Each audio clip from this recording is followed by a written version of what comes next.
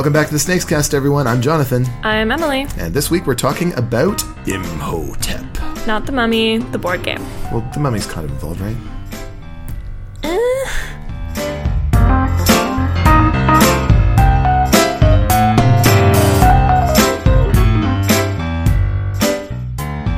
It's Monday, and today we're going to be talking about Imhotep, the board game. It came out in 2016. It was a runner-up for the Spiel Jahres. It has nothing to do with mummies. Like, literally nothing.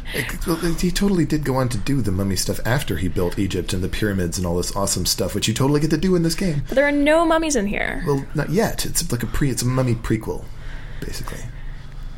No, it's not really a mummy prequel at all. Even so, Imhotep is... Well, we know so little about Egypt, really. We know their monuments, but relatively little of this culture remains to give a sense of what everyday life was like, except in a fairly broad sense.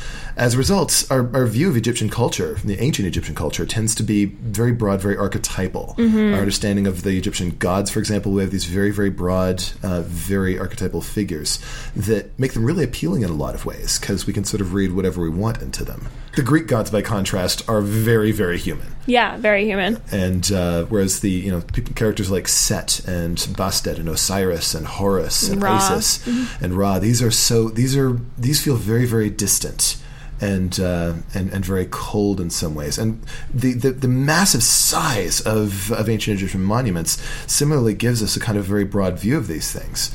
And so as a result, it's a pretty popular theme to make board games about, because you can do so much with them. Mm-hmm. And really beyond the broad strokes of ancient Egyptian mythology, people don't know very much about it. Mm-hmm. And it's not something that people are going to be necessarily sort of crying like, the historical accuracy of this board game is wrong, you didn't fact check anything, because there's like so much room to kind of like wiggle around. Yeah, modern Egyptian culture is so much different. So different, yeah.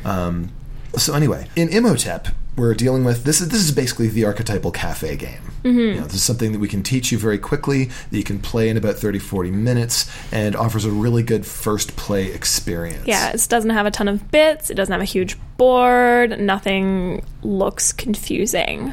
And you have a fairly clear sense of what you're trying to do. You are putting blocks together to build awesome stuff, and oh my goodness, the blocks. You want to talk about initial appeal for this game? The blocks are so much bigger than you anticipate them to be. If you see them in pictures, they look just like regular sort of like cubes, like pandemic-sized cubes. Yeah, expect them to be like a third of an inch on a side. No, they're giant. Well, not giant. They're bigger than sugar cubes. Yeah. And it kind of like catches you off guard because there isn't really anything, if you see photos of it, there isn't really anything for scale. And then you crack open this box and you have these like really satisfying stacks of sugar cubes that you can stack and play around with and toss around. And the fact that right away you pick a color, it's like, okay, these gray blocks, those are mine, and look at this great big stack of gray blocks, and I'm going to build so much stuff with them, and it's going to be awesome. Because you are literally building stuff with it. I mean, the tagline of the game is, Imhotep, builder of Egypt. Yep. Because Imhotep, before he was a mummy, was considered to be the first and most famous master builder of ancient Egypt, and one of the earliest polymath, a polymath being just a very learned person, somebody that really liked to learn stuff.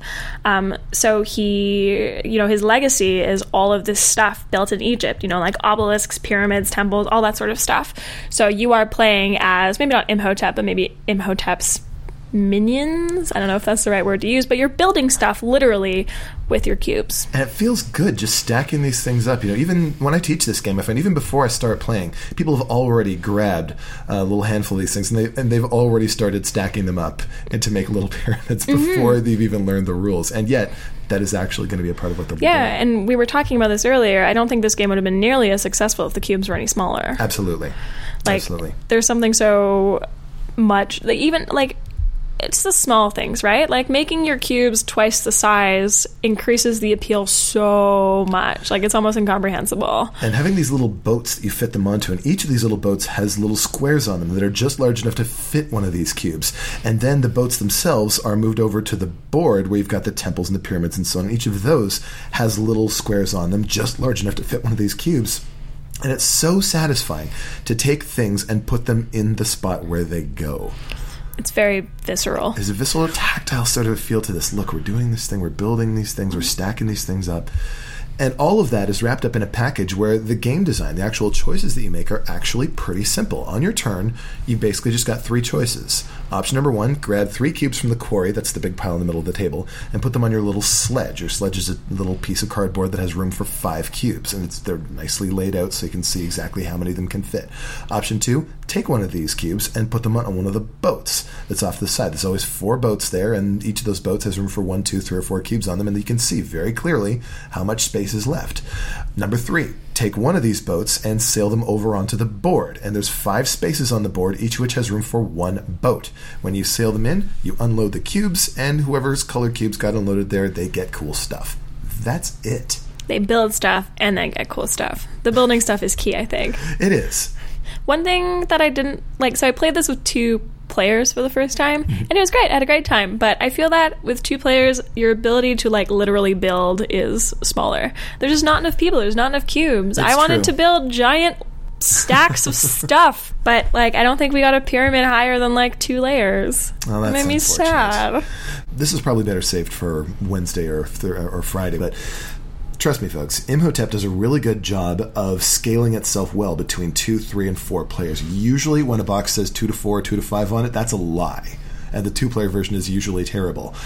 In Imhotep, it's different for sure. But it's quite cleverly done so as to make it so that it scales really well between all those different numbers of players. And what I found most interesting about the way that it's scaled is there's actually very little that actually changes on the board depending on the number of players. There's like 1 tile where you get like 1 less space, the temple you get 1 less space to build your temple in, and then the obelisks are the only thing where like scoring changes at all. Everything else is exactly the same whether you're playing of 2, 3, or 4. But it's just like the way that you play the game changes so much. It really does. And that's so interesting to me. I find that normally games need to work pretty hard to kind of like translate the experience from 2 players to like more by adjusting a whole bunch of stuff. And the game just changes so much just by its nature. Like there's no separate rules, nothing changes at all but your brain, basically. Like the way that the choices you make. And there are actually 2 sides to each piece of this board with slightly different effects, basically. They're just similar enough that it kind of like is in the spirit of the temple or the burial chamber or the obelisk or the pyramids or whatever, but different enough that it changes strategy. And you can kind of customize your game a little bit depending on what sort of a game you want. If you want something that's going to be really swingy, that's going to be back and forth, you can go with that. Or if you want something that's more iterative, where it's about who can establish a lead and keep it.